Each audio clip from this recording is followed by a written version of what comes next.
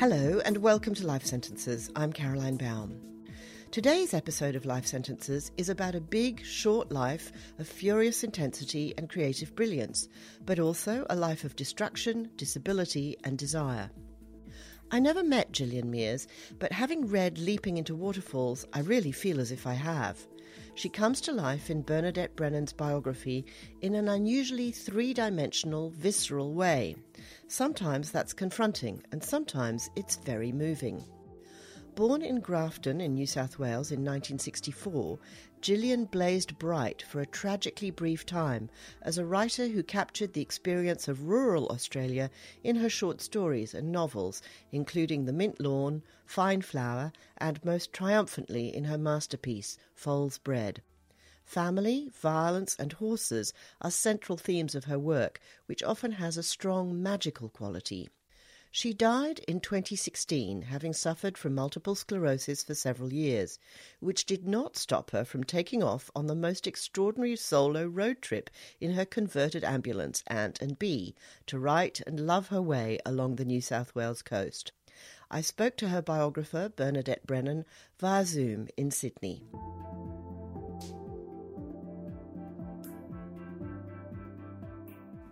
Now, tell us, first of all, how this new biography of Gillian Mears came to you, because I'm finding that with every biographer, it's different. You know, some people are approached and officially anointed by the subject. Some are approached by family. Some are invited to consider this by a publisher. So what was your story?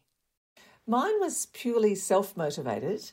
I had worked for 2 years in the archives in Canberra at the National Library on Helen Garner's work. And it was such a thrill in the end putting that together and to weave a kind of story of her life that when I published that book in 2017, I thought I'd just like to do this one more time. My real interest is in Australian women writers. And I thought they have to be a good writer, in my opinion. So I was reading around, seeing who I could be interested in. I actually went down to the Greer archive when it opened and spent a day there and thought, no, I don't want this person in my head for a few years. I don't want that. So I thought maybe there was no other writer or archive that was going to grip me. And I started rereading Gillian Mears and thought, wow, you can really write. And she had died in 2016, as had Georgia Blaine and George's mother, Anne Devison. And I narrowed down my interest and I thought, I wonder if I could do a joint biography of Anne and Georgia, which would be interesting, mother and daughter, which I think Michelle Arrow is now doing. She's got a fellowship for a history project, or Gillian Mears. And I had a coffee with Michelle de Kretzer who said, have you thought of writing about Gillian Mears? And I said, look, I'm just rereading her work. And she said, look, I think she might have a couple of scrapbooks in the State Library. And that set me off. I then went on the search and found this enormous archive and I was gripped. And I actually didn't want to sign a contract with a publisher. You asked if a publisher approached me. I had an understanding with Text Publishing, who had published my previous book, and Michael Hayward had said, yes, of course, I'll publish whatever you write. But I didn't want to sign a contract because I wasn't sure that I could pull it off. I didn't know if I could shape this life effectively enough to make it work and to do justice. So I put that off for about 2 years and so really was free to write and research to my own demands and what I needed. Well, you've done more than pull it off, Bernadette. It is just superb and momentous and majestic, and it's haunted me ever since I've read it. It's just coming back and reverberating at me in so many different ways. You know, I find myself walking and thinking about her, or cooking and thinking about her, or, you know, she's just invaded my psyche as a result of the power of your conjuring of her. I just want to go back because it's just an irresistible thing that you said, you know, considering the Greer archive and then deciding that you didn't want that person in your head. She would be a terrifying prospect given her views on biographers as real parasites and leeches. I mean, she really went for Christine Wallace when Christine wanted to write a biography, and indeed did. So was it that, or was it the politics, or what was it that made you think no? Oh, that's interesting. So I knew that history, but I thought, well, if she's collated this archive over so many years, and she's actually given it to the library down there at Balliol Library, there must be some interest on her part that someone would come along and discover, things that were worth talking about. So that didn't put me off. What put me off was the tone of her voice, of things that I read over that one day when I spent there. And I thought, I'm not sure that I like this person enough, which was not, it was not a deal breaker for doing a biography. But when you do a biography, that person, interestingly, you say the biography I've written now haunts you. This person does actually, for me, invade my spirit, my soul, my body. You think about them, you dream about them. And it was difficult at times with Gillian, but I just knew with the Greer Archive I did not want that kind of voice and personality in my life at that time. I think I can understand that. I want to ask you a little bit about the Helen Garner archive. Did it feel strange to be wandering around in an embargoed archive, seeing things about people who are still alive? It must have required enormous discipline and self-control in terms of discretion, because you couldn't really discuss it with anybody while you were sort of wading through it. That's absolutely true. I could occasionally discuss it with my husband when we'd meet up at the end of the day, and I'd be my eyes were popping, and I'd say, oh my goodness, you'll never believe, what I read today. Fortunately, because he's not in the literary world, and I think he just forgot anything I said within about 10 minutes, and I knew that was the case. But one of the beautiful things I could do was I could actually talk to Helen about it.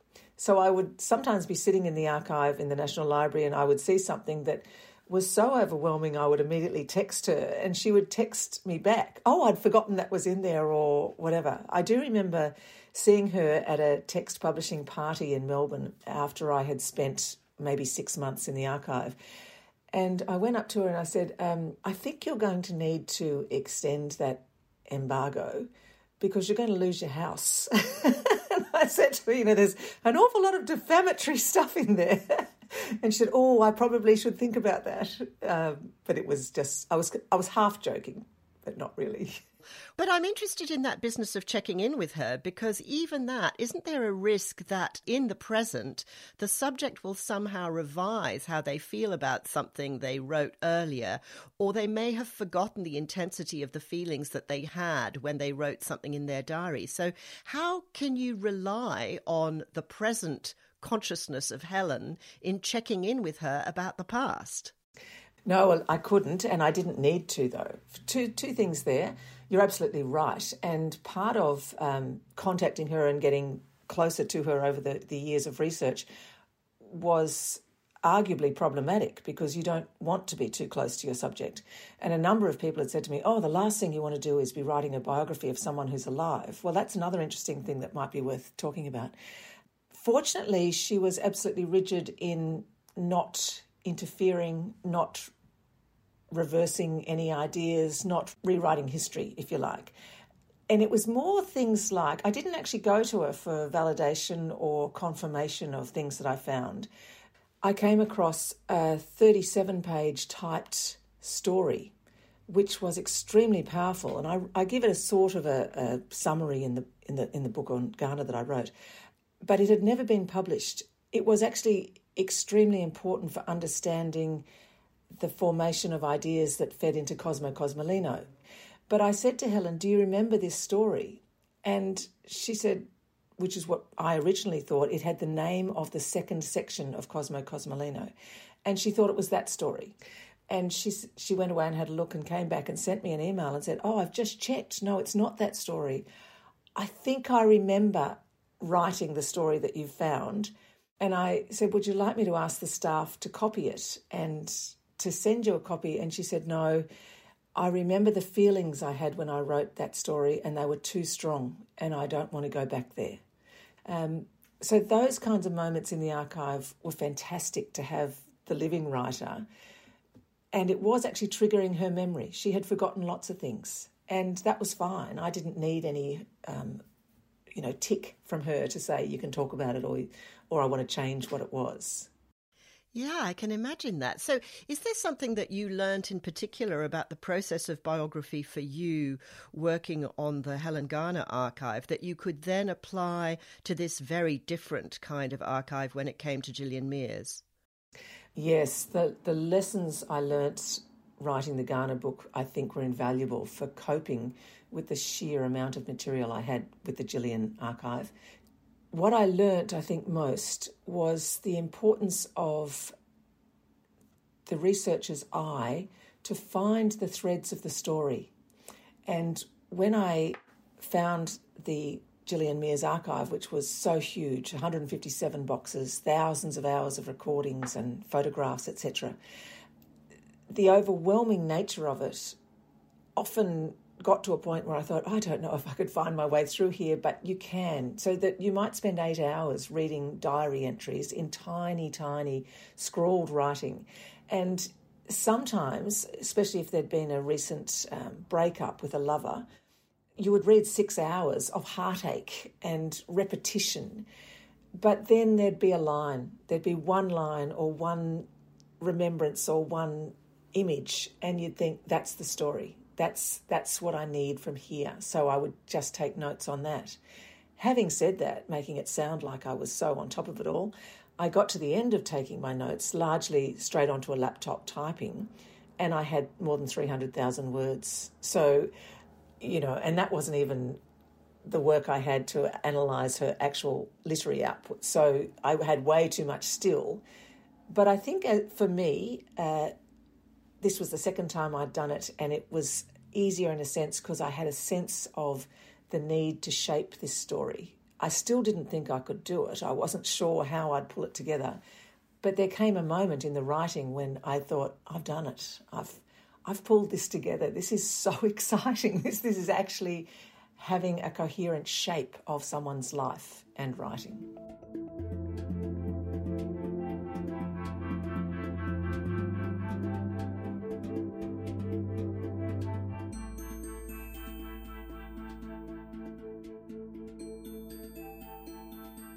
Well, and I mean, it sounds very brutal and callous to say so, but you had the narrative arc of life and death, which, when you're writing about someone who's still alive, you have to find a different way to end a biography, which can be very problematic. Now, right at the beginning of your wonderful book, you compare Gillian, I think, compares herself to a butcher bird, but I think of her as a bowerbird because of this desire to collect so many scraps and arrange them in pleasing patterns and the seductive process of, well, everything about really what a bowerbird does. So what is the butcher bird image? What does that convey to you? Why did she see herself that way? And what do you think about my bowerbird? Well, I'll go to the bowerbird first. Absolutely, I would agree. And that's precisely what she did. I think like many writers do, you observe so many things in the world, in your world, and you pull little bits from everywhere and you weave them together to make a story. And I often used to call myself a bowerbird. I think it's a natural kind of way of an imaginative process of seeing the world and bringing it together. So yes, Gillian definitely had that.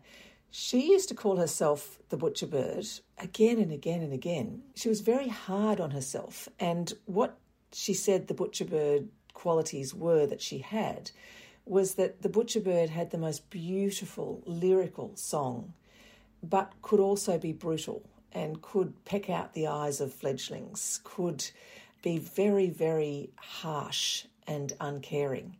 And she knew that about herself, and she was prepared to metaphorically peck out the eyes of fledglings for her art. And she just named it, and she knew that. And to meet her, she was so gentle and expansive and open and generous. But there was also this very complicated and contradictory side of her, or sides of her, which were not that. Yeah, and I think you do explore that, and we get a much deeper understanding of that and how that informs the work. Now, she'd studied archaeology, and in a sense, it feels like she left her life as a dig for her biographer to excavate. Absolutely. And it's astounding to come across addresses to the biographer when she's putting these things in and she's 25, 26, you think, wow, you had this sense of your future that someone would definitely come along and write your biography. The first time I saw the address to the biographer, so biographer of the future, this is what I'm hoping you'll be like or whatever, I was shocked, and it really did play with my head. Then I quite enjoyed them over the years as she would continue to address this mythical woman she decided it was going to be, who was going to come along. This idea of putting everything in and expecting the biographer to come along and find it all is kind of characteristic to Gillian. It's a sense of self-belief that she had at the same time as she had a crippling sense of inadequacy. So she often would say, you know, I just know that someone will be there and someone will be interested in my life and they'll put all this together. But it's interesting that you say at one stage that you felt that she played you with that kind of direct address of hello, biographer, because she didn't lead you astray or down rabbit holes. She was not ever, it seems to me, deliberately, mischievously misleading. I wouldn't say deliberately, mischievously misleading, but she certainly tried to steer her biographer's vision towards a style and a version of a narrative that suited her purposes. So there was a time, for example, when I had read many, many, many days of really disturbing, dark sexual fantasies, and I had no intention of engaging with these in the biography. I thought, this is not helping us understand Gillian's writing, her state of mind, whatever. And to get to the end of, it was probably about 5 days of reading, and find a paragraph that said, so biographer, or so scholar of the future, she said, I could have just left all this out, but the reason I've put all this in is I think it's really important for you to engage in it because I think it'll help you understand who I am. And I remember sitting there in the State Library going, oh, Gillian, no. So then my decision was not to include all the details of that, but just to put a line or two that this was what was happening in her life at the time. And she asked the biographer to engage with that.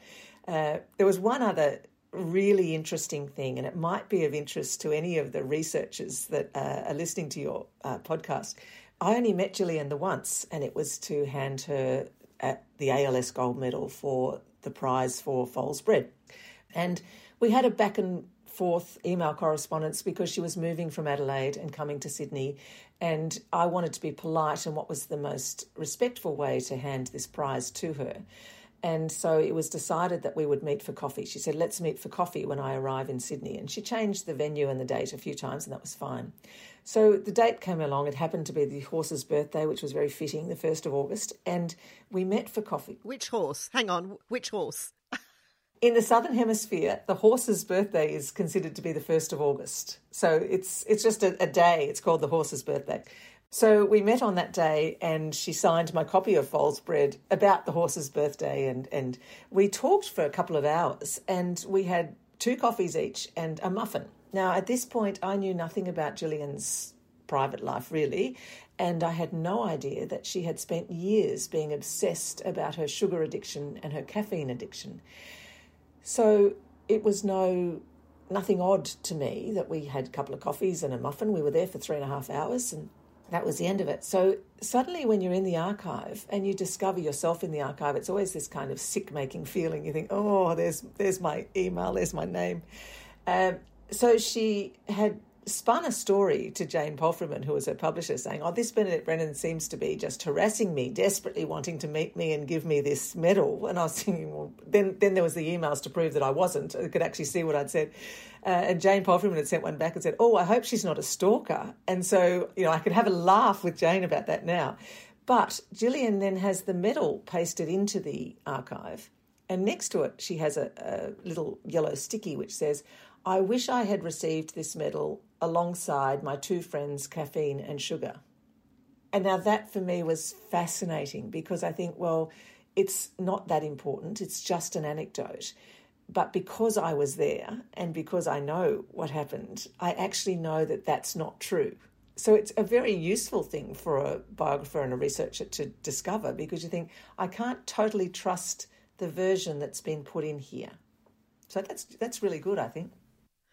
That is so interesting, isn't it, that she would lie to herself and to the archive about something so seemingly trivial as the fact that she did have coffee and she did have sugar. Yes, I think it was probably to do with the fact that she was pleased to get the award, but at the time she didn't know really what the ALS Gold Medal was. And when later she found out that, well, yes, Randolph Stowe got it and David Malouf, and so that was great. But she was in a pretty difficult time at that point. She had just come to Sydney. She had not walked for quite a while. She was in a wheelchair. She was convinced that she was going to be able to walk again by working with a particular physiotherapist, and that's why she came to Sydney. And she was broke. So she wasn't that impressed with the award because it only came with $1,000. And she then won the Colin Roderick Award, which was $20,000, but she really wanted to win the Miles Franklin. And then she missed out on that, but then she won the Prime Minister's Literary Award. So I think at that point she was a bit fractious. She wasn't that happy with her life. She wasn't happy with herself. And this book, she had spent over 10 years writing, and she wanted it to be the really huge, absolute winner of a book. And so I think maybe when she's putting that together in the archive, maybe that bit about the coffee and the sugar is part of some deeper disappointment that this wasn't quite what I wanted to get. Maybe. That's me suggesting. I didn't put it in the book because I don't know the answer, but it is a very interesting thing for biographers and researchers to be aware of and to know they could possibly be getting sold a pup. Absolutely, traps for young players. Now, you tell us that she kept multiple diaries, and I'm wondering, what was the function of these multiple diaries? Were there different degrees of intimacy and revelation, or were they for different aspects of her life, like her writing life and her day-to-day? And in which did you find her most intimate self? They were all extremely intimate. There was no gradations. So she was in all of them. And sometimes when there would be 2 or 3 diaries being kept a day, sometimes she would tell the same stories in each. And I thought, why have you done this? I was speculating that perhaps, diary number 2 was closer to hand when she decided to write this particular thing out. Other times she was much more rigid in that she would keep one diary, which was her intimate, private, personal diary, and the next book would be her travel diary. She'd be in India, for instance, and she'd write about things that were happening there. Then she would have a third book, which would be what she called a book of the body, and it would be what was going wrong with her body usually. But again, they became fluid. The boundaries between them would become fluid, and she would just start writing other things, the same thing or different things in each one. So there was never a time when there was no diary written. She was absolutely obsessive about keeping one. And the extraordinary thing about the diaries was the extent to which she would record her day, so that she would often start at 3 or 4 in the morning, and she would wake up and it would be whatever dreams she had, how she was feeling, her meditation, whatever. She would keep on recording through the day. She would come back to it 11 o'clock at night, and she'd say things like, what else? And then she'd say blessings from today, and she'd list the blessings. And then what else? And then suddenly you'd get 1:06 a.m. This happened. So there's this constant cogitation going on as she's processing every single detail of her day and recording it, which is, in one sense, gold for the biographer. And a lot of the time she's recording it with no further sense of reader, because we're talking 30 years of these diaries. She's just churning it all out. Extraordinary. Amazing. Now, as well as this very, very rich archive, you had her friends and her family to talk to. And for her family in particular, the grief of her loss is still fresh and raw. So I was just wondering whether you could talk about how you navigated their sensitivities around her in her life, because she was a pretty complex member of the family, as well as the fact that you had to navigate their grief. Very good question. My first approach to the family happened in 2018. Gillian had only been dead about 18 months, so it was very, very new. I spoke to Gillian's agent, Gabby Nair, and I spoke to Jane Palfreyman, who had been her publisher. And we decided the best thing to do would be to write to Peter Mears, Gillian's father, and just simply to introduce myself. And so I thought about that for a little while, the kind of letter I would write.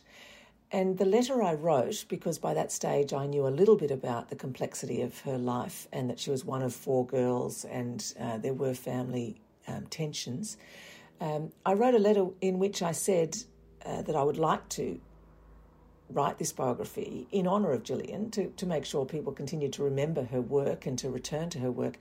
But I actually introduced myself as one of 7 children, the youngest of 7 children, who has 3 sisters, myself, and 3 brothers, and also the mother of 2 daughters. And I thought at the time, maybe the academic side of things would say, that's not how you introduce yourself. But I just knew that that was the right thing to do, and it was. And I think it's actually extremely important because it has formed who I am, but also the age I am, has put me in a position where I was able to understand many of the complex family dynamics and a lot of the pain. So I wrote that letter and asked Peter if he would share it with Gillian's sisters, if he felt comfortable with doing that. And a little time went past, and then he contacted me and said, yes, we think you should come up to Grafton and meet Sonia, who was living there, and Yvonne, who was living there.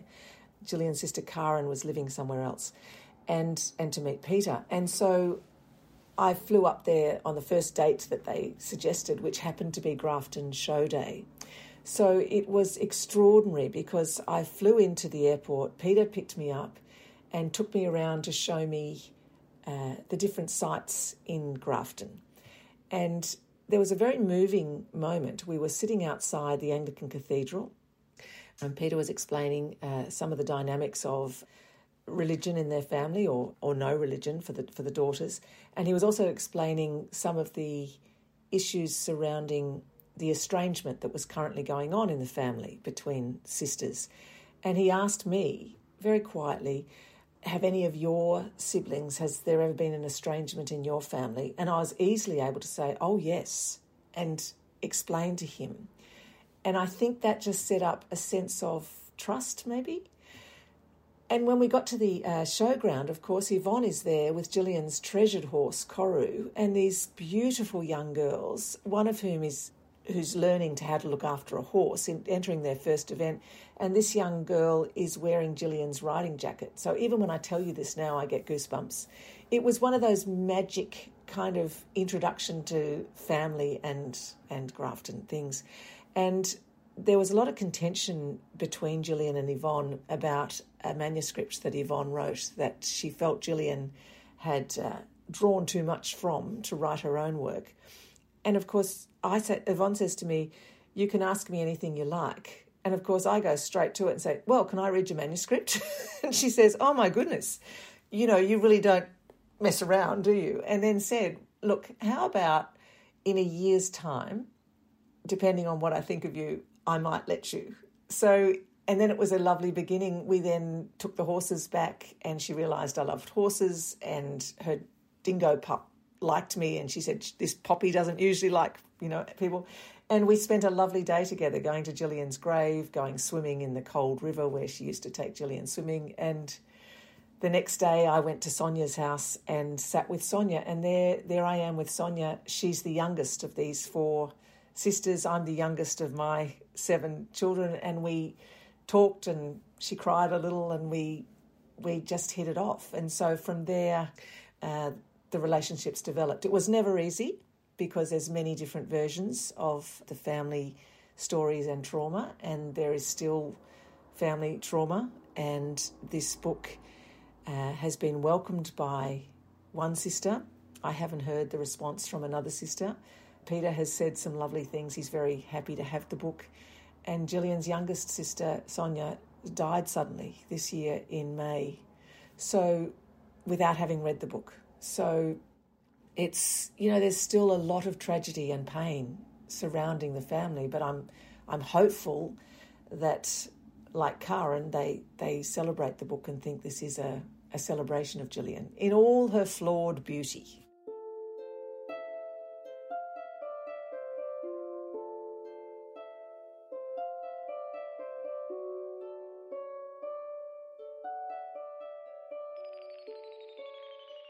One of the things that really struck me, Bernadette, was the incredible symmetry, in a way, with Helen Garner in terms of having writing siblings and there being tensions around that, because, of course, Helen's sister Catherine Ford is also a writer, and it's no secret that there have been a lot of tensions between Helen and her sisters. Did that strike you at the time?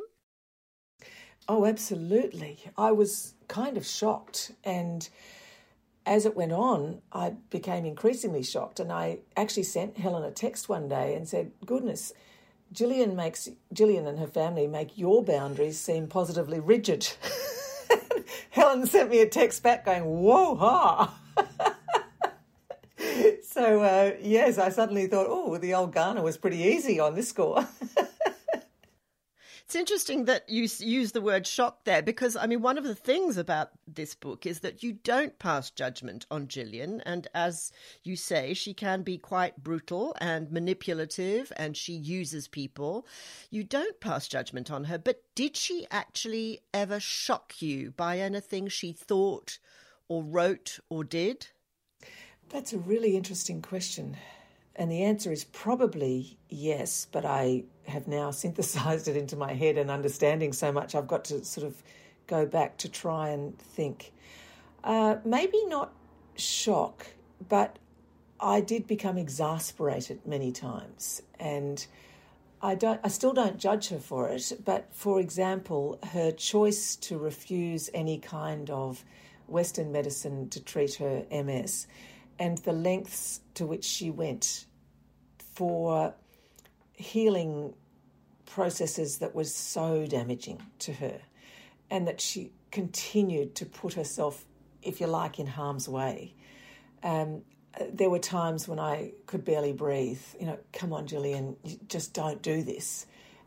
But it's interesting, this judgment thing. It never occurred to me to judge my subject. There were times I thought it's irrelevant whether I approve or not approve, really. This is about telling the shape of a life. And maybe it's the age I'm at, but I certainly am at a point where who am I to judge anyone? Everybody has very complex lives. So my job as the biographer was to show this life in all of its complexity, but to allow it to stand for any reader to find what they wanted to find about this person. And I'm really pleased I did do it that way, because I've had responses from readers telling me various ways in which this book has helped them understand their family dynamics, their dying father, different aspects which the biography of this one writer is influencing and helping people in their own lives in different ways, and these people didn't even know who she was. So that kind of works for me, because it's a story of complexity. It's a story of humanity, which is flawed and beautiful and ugly and all those things that we all are. Now, I want to go to an event that really interests me in the way you don't overplay it, because I think that possibly some other biographer might make much more of this particular incident than you do. It's the death of her friend, Sandra. So at a very early age, in a very shocking way, she loses her best friend. And this is something that I would think of as a defining tragedy very early on, which is a confrontation not only with death, but with violence.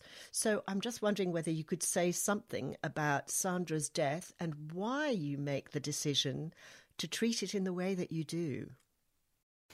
So Sandra was Gillian's best friend, and they were 15 going on 16 when Sandra's mother shot Sandra's younger brother Johnny, and shot herself. I think it was one of possibly the most defining moment of Gillian's life, She says it turned her into a writer. She wrote about it in her diaries at the time, but more importantly, her collection Fine Flower is largely about Sandra's death, and the stories tell the story of a girl who has died, and Gracie Wire, her name is in the stories, but gradually you put that together. So I have to tell this very important and crucial moment. It's coming very early in the biography because the subject is only 15, 16 years old. I know there is going to be a very dark narrative that is coming later in this biography. How much darkness do you put in too early on? And actually, what more can I say about it except that this is what happened? Gillian finds out about it at school. Sandra dies. Gillian is inconsolable and cannot attend the funeral. She is so upset. There isn't a lot more to say about it without, just getting the same kind of comments given to me by her sisters and people around that time. So what I chose to do was, Gillian herself said, my childhood ended that day. So it was fairly obvious to me that structurally Sandra's death had to end the section where she was saying that's the end of my childhood, even though she's still only just going into her final year of school. So I put it there as a kind of shocking moment, as how do you deal with this? And I put it there, in a sense, quite lightly, in that I don't go into it in lots of detail. But I then return to it at different times during the narrative. So I come back to it in the discussion on Fine Flower and those stories. And then I come back to it in my discussion of Foal's Bread, because in Foal's Bread she has the little boy with Down syndrome, as did Sandra's younger brother Johnny. And so she was honouring him still. Through her life, there would be the day of the anniversary of Sandra's death. She would often write about it in her diary. I'm 21 now. What would she have looked like? At her wedding, she's saying, what would Sandra have thought? I would have had Sandra to tell about this. But also, she got to a point where she was saying, I'm not so sad about it anymore, I'm okay. And that was fairly early on. Now, I don't know if that's true, and by that stage she's only 17, 18, 19 anyway. But it is such a central incident. You haven't forgotten it. I didn't feel I needed to belabour it any more than I did. It's so powerful. And I think the way I write is that the reader can make of these moments what they will. I've certainly made it as a central thing that happened in her life that caused greater trauma, but it's up to the reader to decide how much power that narrating of mine has. Does that make sense? It does, but I'm interested in all the decisions that you're making consciously and unconsciously about the weight that you give to that incident and how it's going to echo through the rest of the book. Because, for example, we don't know anything about Sandra's mother's state of mind. We don't know whether there's a long history of mental illness.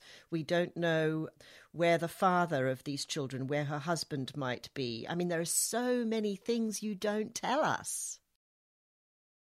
Oh, that's exactly right. So firstly, because I don't know the mental state of Sandra's mother, there were a few other stories surrounding that death. For example, the school, Sonia told me, the school decided to put on a memorial for Sandra, and so they just said to Gillian, can you go round to her house and get a photo of her for the booklet? As you do this unthinking, because you were her best friend, so you go round to the house where your best friend was killed. And of course, Gillian, being the good girl, said, yeah, sure, and then couldn't walk, just sobbed and broke down, and Sonia said, I'll go and do it. But there was no counselling, there was nothing else around at that time, which I point out. So that's the decision about, I could have told that story, but by then it changes the flow of the narrative. The narrative's got a rhythm. Sandra's father, like so many characters in this book, is still alive and living in Grafton. So it's his story to tell, not mine. And there's so many stories in this book which are just not mine to tell. And I had to make ethical decisions all the way through. I will tell this amount because that helps you understand the subject. It helps you understand that novel. It helps you understand that story.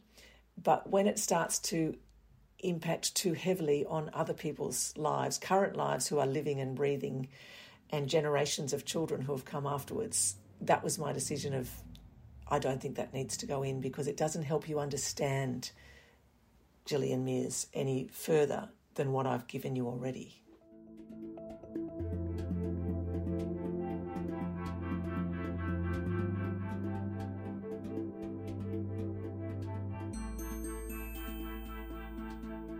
Do you think that she had, as a result of this terrible incident, a different sense of life and death and an elevated sense of the thrill of risk?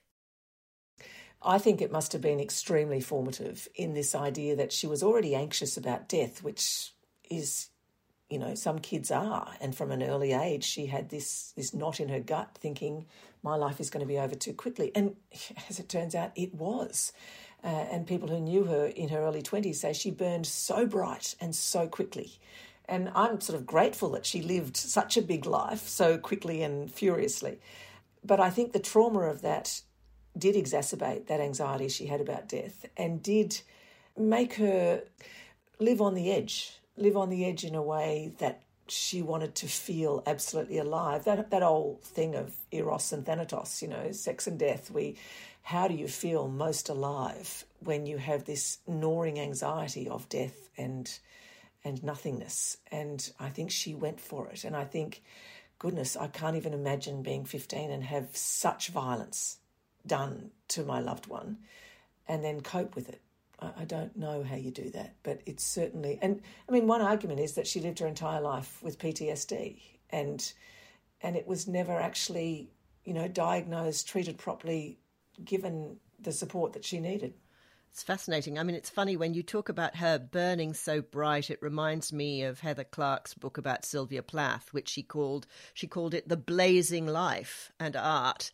You know, it's called Red Comet, and it's got that kind of meteoric sort of sense of power and speed and velocity and intensity that Gillian's life has as well. I do think of her like that, as a kind of a meteor shooting past us.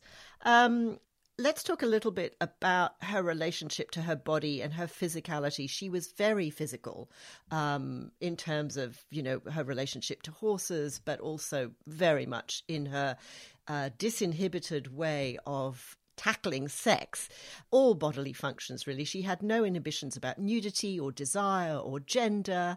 Do you think that when she found out that she had multiple sclerosis, that maybe this lack of inhibition helped her to deal with illness and pain, in that she was not ashamed of her body?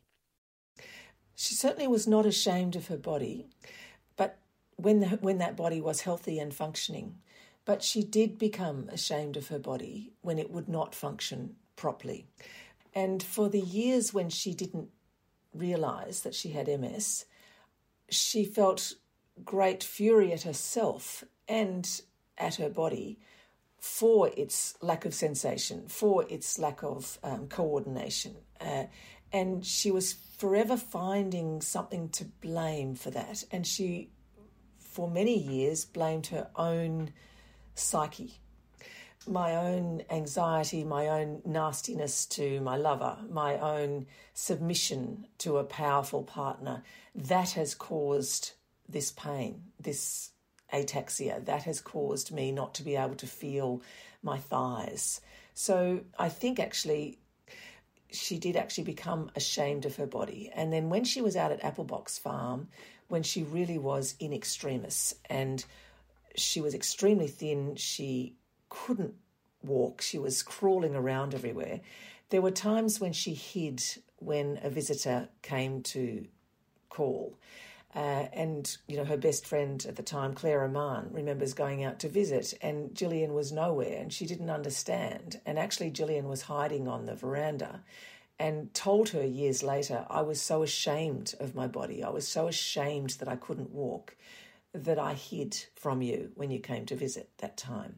So I think that was one of the great sadnesses, that shame of her body came into her understanding of herself. And then as the MS progressed, and when she was well, when she was out in Anton B and dancing in the dancing naked in the bush, how wonderful, or dancing with wet board shorts on at night time. There was, again, a celebration of her body, and that's when she met Ma Grounds and yet again could feel sensual and sexual after all these years of pain and trauma, and that kind of revelling and beauty in her body. But then, of course, the MS got particularly bad, and then she felt terrible loss and shame at the loss of function of her bowels, her bladder, her walking, her sensation. So it was, in a sense, quite tragic how she came to speak of her body in the third person and be very angry at her body. Did she do what quite a few people do and give her illness a name? No. She just called it this evil illness. She didn't give it any other particular name. She interestingly, for a long time, she was convinced that she could beat it. Once she finally got the diagnosis, she was relieved to have that diagnosis, but then thought, that's fine, you can call it MS, but it's not as if I'm going to have it forever. She just refused to accept that this was possible. And so the different shamanic treatments she had, the different healers she went to, this idea that she'd been cursed, she got that from a shaman in Venezuela, she got that from healers in the Philippines, and immediately said, I have to investigate that. I must have been cursed by a past lover or by someone who I've offended in my writing. So she had this idea that, okay, I'll accept that you've said I've got MS, but I'm really not going to have this forever. And then refused any kind of treatment that would have actually allowed her to function better. Why do you think she was so gullible when it came to alternative medicine and therapies some of which were patently absurd, like someone who told her that she should wear blue underpants, and then taking the trouble of going to drink ayahuasca in the jungle, which must have taken so much effort and been so difficult and uncomfortable and obviously didn't help in any way. Why was she so susceptible to this? She was always searching for some miracle cure, and each of the healers that she went to seemed to give her the slightest kernel of truth wrapped up in a whole lot of other stuff which was never going to help. So when she went to Venezuela and was prepared to drink all the herbs, all the different drugs that were going to give her the terrible diarrhea and vomiting, that was because she'd met a man who said, my sister-in-law had MS, he put in the past tense, and she went there and she's now dancing. She's free. She's climbing mountains, and she has been for 10 years. Now, that may well have been true because his sister-in-law may have, MS is relapsing, remitting, and she may have been in remission and feeling fine. But Gillian's, by this stage, was not going to be in remission. She was on a slide downwards, but she would cling to that. She would always find one little kernel of truth and say, it's worth trying this because I'll do anything to get rid of this. Mike Ladd tells a great story. He says when she was going off to Venezuela, he and some other friends said to her, this is rubbish and you don't have the money and this is very dangerous what you're doing and you shouldn't do this. And she's just poo-pooed it. And he says it was like the time, I think he says this, when she comes back from the Philippines and says, look, the healers pulled a rusty nail covered in blood from my, coccyx from my anus. And he says, well, that would have shown up on an X-ray. And she says, that is the most unhelpful kind of thinking. We don't need that kind of negativity. So it was a sort of openness to different forms of healing, which, fine, there are lots of different forms of healing, but in these instances, they were dangerous for her. I know, and I actually marked that episode with the rusty nail with 3 exclamation marks on my copy of the book going, what the fuck? Now, precisely. I'm glad that you actually used the word masochism to describe some of her behaviour. There's one incident where she lashes her feet together with baling or binding twine to hold a particularly difficult pose in a Vipassana meditation. She also cut herself. So can you talk a little bit about that? Yes, she was a woman that in one sense, as I keep saying, had a strong sense of self-love and worth, but also a very strong masochistic streak. There was this constant need to punish herself. And, people say to me now, would you have become a friend of Gillian's? And I say, well, hopefully at a distance, not too close up. But one of the things I would have liked to have said to her is, ease up on yourself. You're not this bad. But this masochistic streak was very strong through her life. Again, I wonder, since Sandra's death, was it a survivor guilt thing? I don't know. I can't. It's pure speculation, so I didn't suggest that.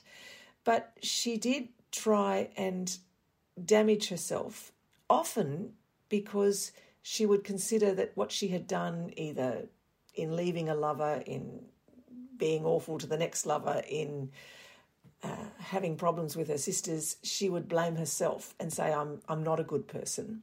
But if I punish myself in this way, well then, I can make amends. I think part of the masochism is tied to her addictive personality. And she did admit very easily, I am an addict. And one of her closest friends, Sharon Jones, said to me, if you're going to talk about Gillian, the most important thing to understand is she was an addict. And she became addicted to all sorts of things. But one of them was these different treatments. And one of them was also this compulsive need to punish herself, which is what she did. Yeah, it's very painful reading that stuff. It's quite upsetting. Let's talk about another aspect of her life, which was her love life. It was messy, turbulent, intense, unconventional. There were men, there were women. She was hungry. She had a big sexual appetite. But obviously, one of the consistent themes or sort of traits she had was a liking for older men. Right from the get-go, she married her teacher from school. And then there was the relationship with Ma Grounds, who was effectively old enough to be her grandfather, really. Is that a Lolita complex? What is it? Yes, I think definitely with the Ma Grounds, it was very much a sort of an Oedipal complex at that point. She had a large drive. Her father adored her. She adored her father.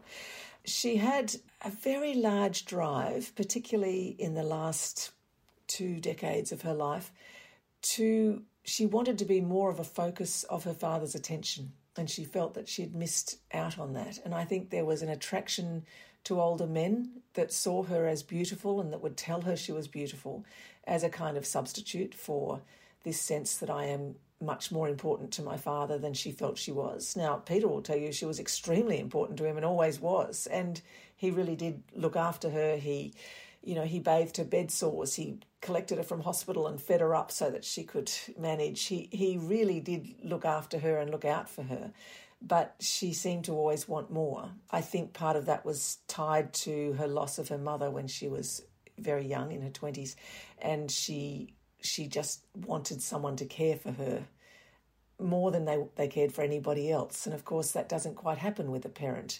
And I remember Sonia saying she wanted us to be her mother, near the end. And Sonia saying, but we couldn't be, I was her sister.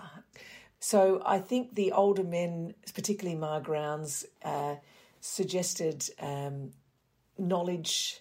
He was unconventional, he was powerful, he was stable enough. And I think she met up with him at a time when she was increasingly fragile with the MS, and he was 75 at that point and thinking that he was getting old and going to die.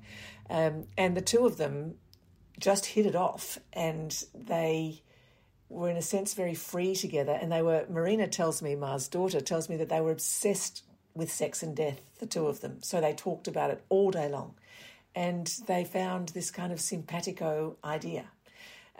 As for the marrying the school teacher and then the other older men that she was with, she went for people who seemed to know more than she did, who were the teachers. She was always hungry for knowledge. And these older the school teacher, the older man, she thought in that way, you're in year 12, I'm in love with my English teacher. And, the poems she was writing were, bleh, in her diary.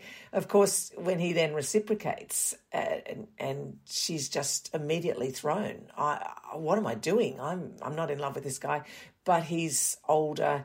He knows more about literature. He can introduce me to film and theatre and he's got somewhere to live, and I think that's important. He's got a house, and I won't have to work, and I can write, and all I want to do is write because I really, really do not want to work. And that sort of expectation of why can't I just write? I want to travel and write and have babies, although she never did. That was her idea. Well, and, when you talk about Ma Grounds, he didn't just live in a home, he lived in a kingdom. I mean, he could actually offer to share a kingdom with her. There's something incredibly seductive about where he lived on Bithry Inlet near Tathra. And when you talk about the way they were together, I remember him as being very charismatic and also incredibly childlike in his capacity for play. I mean, there was an aspect of Ma which was prepared to be silly in a way that one is not expected to be silly anymore at a certain age. And I think that they would have had a delicious time together. That's a beautiful point, the play and the silliness. Absolutely, the two of them perfectly matched, at that time in their lives in a way. And also he, like she, had this thing about being naked. I mean, I do not remember seeing Ma wearing clothes unless he absolutely had to. So they were matched for kind of disinhibition. Completely. And Marina tells the story of, she would be there and she would then be in her 20s and the pair of them would be forever on the bed and naked. And up, in front of his bed was naked photos of all the other lovers he'd had, all the other women. And Gillian wrote to some of these other women and wrote to Ma's first wife, and a lot of these letters are in the archive, and has written to them about hers and Ma's sex life and saying, did you feel this and did you like that? And I've tried this. And the disinhibition is absolute. And yes, Ma was always naked, and that was how it was. And in one sense, and she called it at one point, her sort of pleasure dome. I have to ask you this. I mean, it sounds like a prurient question, but I think it's valid because I've known of other writers who I've interviewed who've told me that privately they have written pornography and wished that they had the courage to publish pornography, but that they thought it would be so damaging to their reputation that they couldn't do it in their lifetime. In the archive, did Gillian write porn? Yes. Well, what she wrote was she narrated in great detail the pornographic fantasies that she and Ma indulged in. And that was a particularly difficult time for me reading it. And that's the part which I was alluding to earlier when I read it for days and days and days. And then she said, I've written all this so that you can understand. And I just thought, oh, no, you don't get to do this. And of course, what was really interesting, the reason I do mention it very briefly in the biography, is that she was then ashamed of it. Very quickly after leaving Mars, she was saying, I don't know what came over me at that time, and I am mortified that I indulged in such things. And she says, but I'm still leaving it here for you, biographer.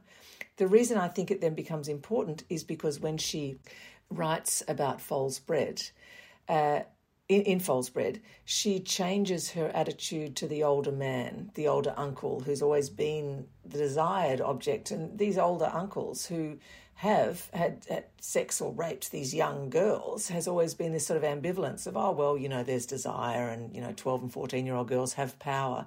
So she still maintains that, and she still goes to the Adelaide Writers' Festival and says, oh, I don't know what it is about me and old men. And as Jane Palfreyman says, she's never seen so many octogenarians line up to have a book signed.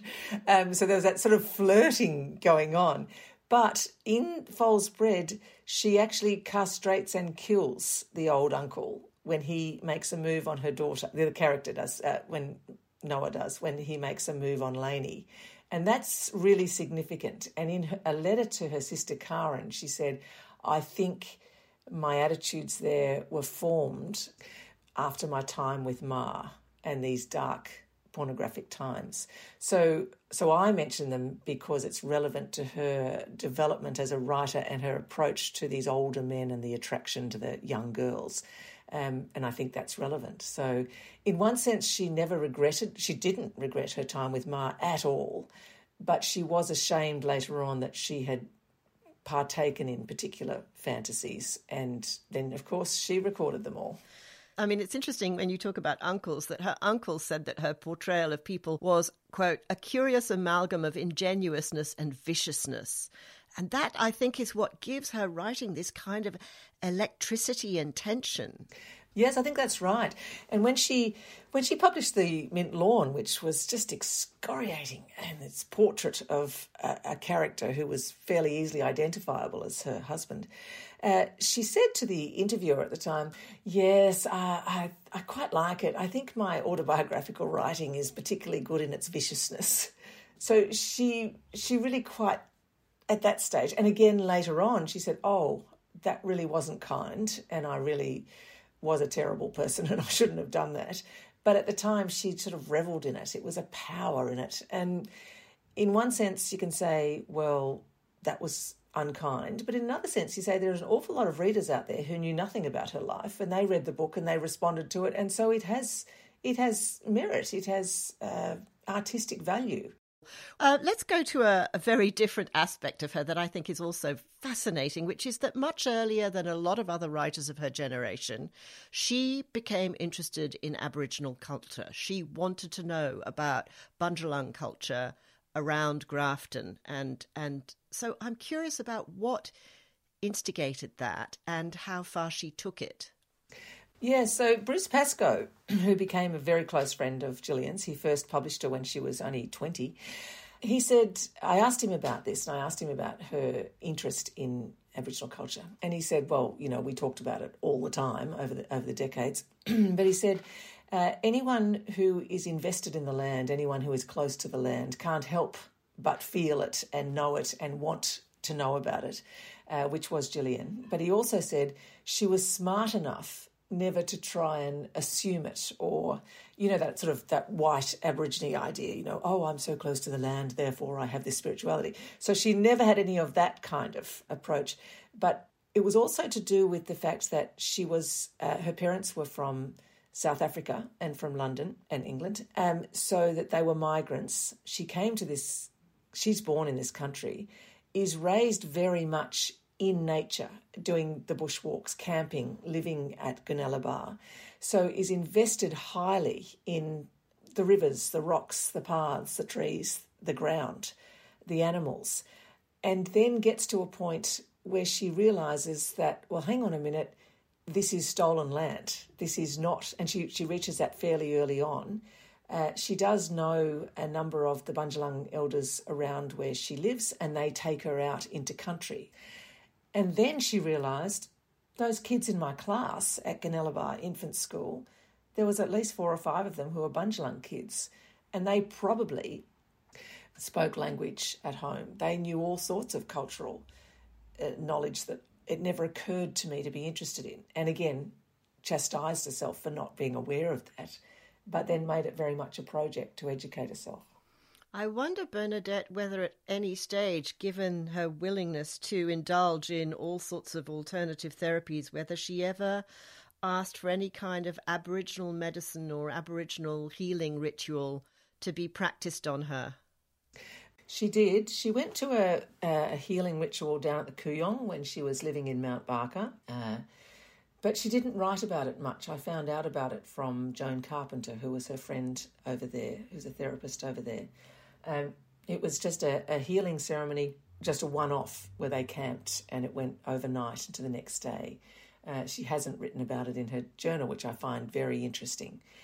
There were then 2 elders from the Grafton area that she went to just prior to her 50th birthday. And actually she had been overseas in Colorado, and one of the healers over there, Kenneth Cohen, said to her, you've been searching for these healers all over the world and you haven't even approached the healers in your own backyard, so to speak. You know, what's going on? She then did approach 2 healers, and Aboriginal healers, and they told her that she would walk again. They did a smoking ceremony. They talked to her about what was going on in her life, and they said that she would walk again. But that was just before her 50th birthday. And she lived for another 18 months after that, but she never walked again. She was beyond being able to walk by that stage. So they were the two times that she specifically sought some kind of healing. For me, the happiest part of the book, the most joyful part of the book, is when she takes off in Anton B. So perhaps for listeners who are unfamiliar with Anton B, you could describe it to us and tell us a little bit about her life on the road. Okay, so Gillian, at the age of 38, is the night before her 38th birthday, is taken to hospital, and she has endocarditis, which is fortunately diagnosed very quickly by the doctors, although she's had it for about 5 months. So she has a 40 millimetre growth of infectious stuff on her mitral valve that has then colonised her spleen and liver, and her organs are shutting down, and she's expected not to last the night. She does last the night, fortunately, and they stabilise her and fly her to Sydney, and she undergoes open heart surgery to replace her mitral valve, and she's then sent back to Grafton to recuperate. The medicine that she's been given has destroyed the cilia in her inner ear, and so in combination with her MS, which is only then just officially diagnosed, she has also lost a lot of her balance. Not to be put off, she decides, okay, I'm going to get myself into rehabilitation, and within a year she's walking with a stick. And she decides, okay, I've been back in Grafton now, I've recuperated, I really need to get out of here. And after my time in hospital, I really need intensive silence and aloneness. And what I've always wanted to do is to go out into the bush by myself. She goes up to the Bellingen Global Music Festival, and there's all sorts of travellers there in their vans, and they've got fairy lights outside, and people are playing the djembe drums and they're dancing, and she's thinking, this is my life, I need to get a van. So she sees an ad for a converted 1970s ambulance, a horrible yellow colour, Harper's Gold is the colour, and it's for sale for, I think, $650, and it's being sold by a man called Kevin Bible.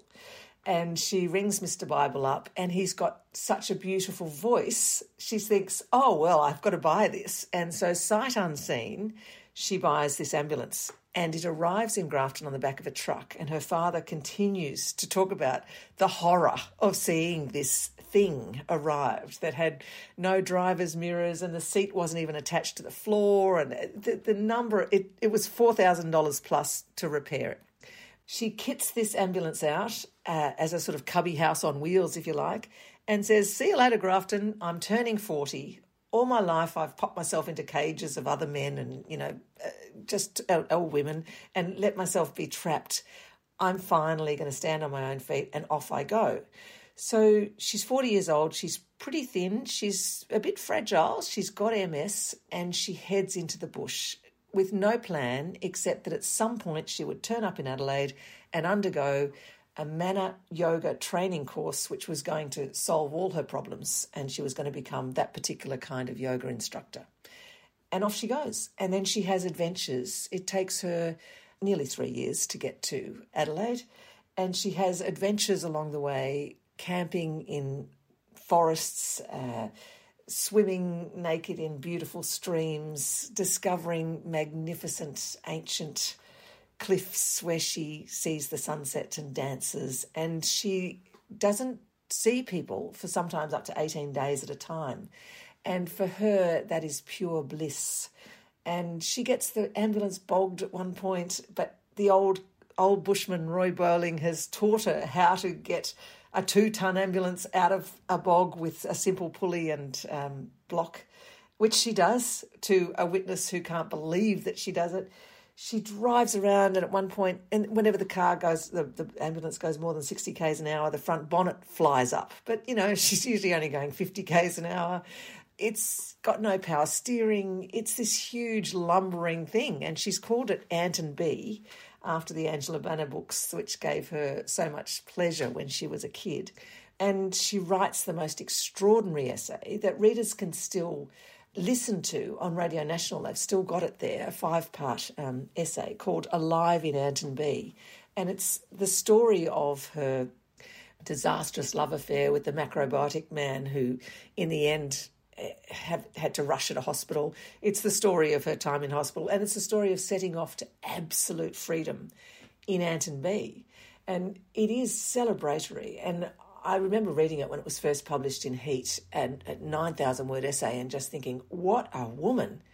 And the beauty of it was that it was such a physical lifestyle that she became really strong in that first year or two, and she could walk a lot better, and she could swim again, and she felt healthy and beautiful. And of course, that's when she met Mark Grounds and had that next sensual, sexual relationship, which was so important to her sense of self. So it was a really, truly great couple of years, 2004 to 2008. Fantastic time. I have to ask you, I remember seeing you at the State Library when you were in that archive. And whenever I came across you in the State Library and you had a little plinth that you had her material on in front of you, you had a beatific look on your face. You looked so incredibly happy. Now, given that you have confessed that you have your own addiction to being immersed in an archive, what on earth can you do next that will follow the intensity and reward of this project? I have no idea. And that is actually a sadness. But then I am trying to be gentle on myself, because I remember when I finished the Ghana project, I thought, what on earth can I do now? And I do remember coming out of that Greer archive that day, and I sent Helen a text and said, you've ruined archives for me. Nothing's as interesting. So it was then fantastic to be immersed again in another one, and then a totally different story in a different way.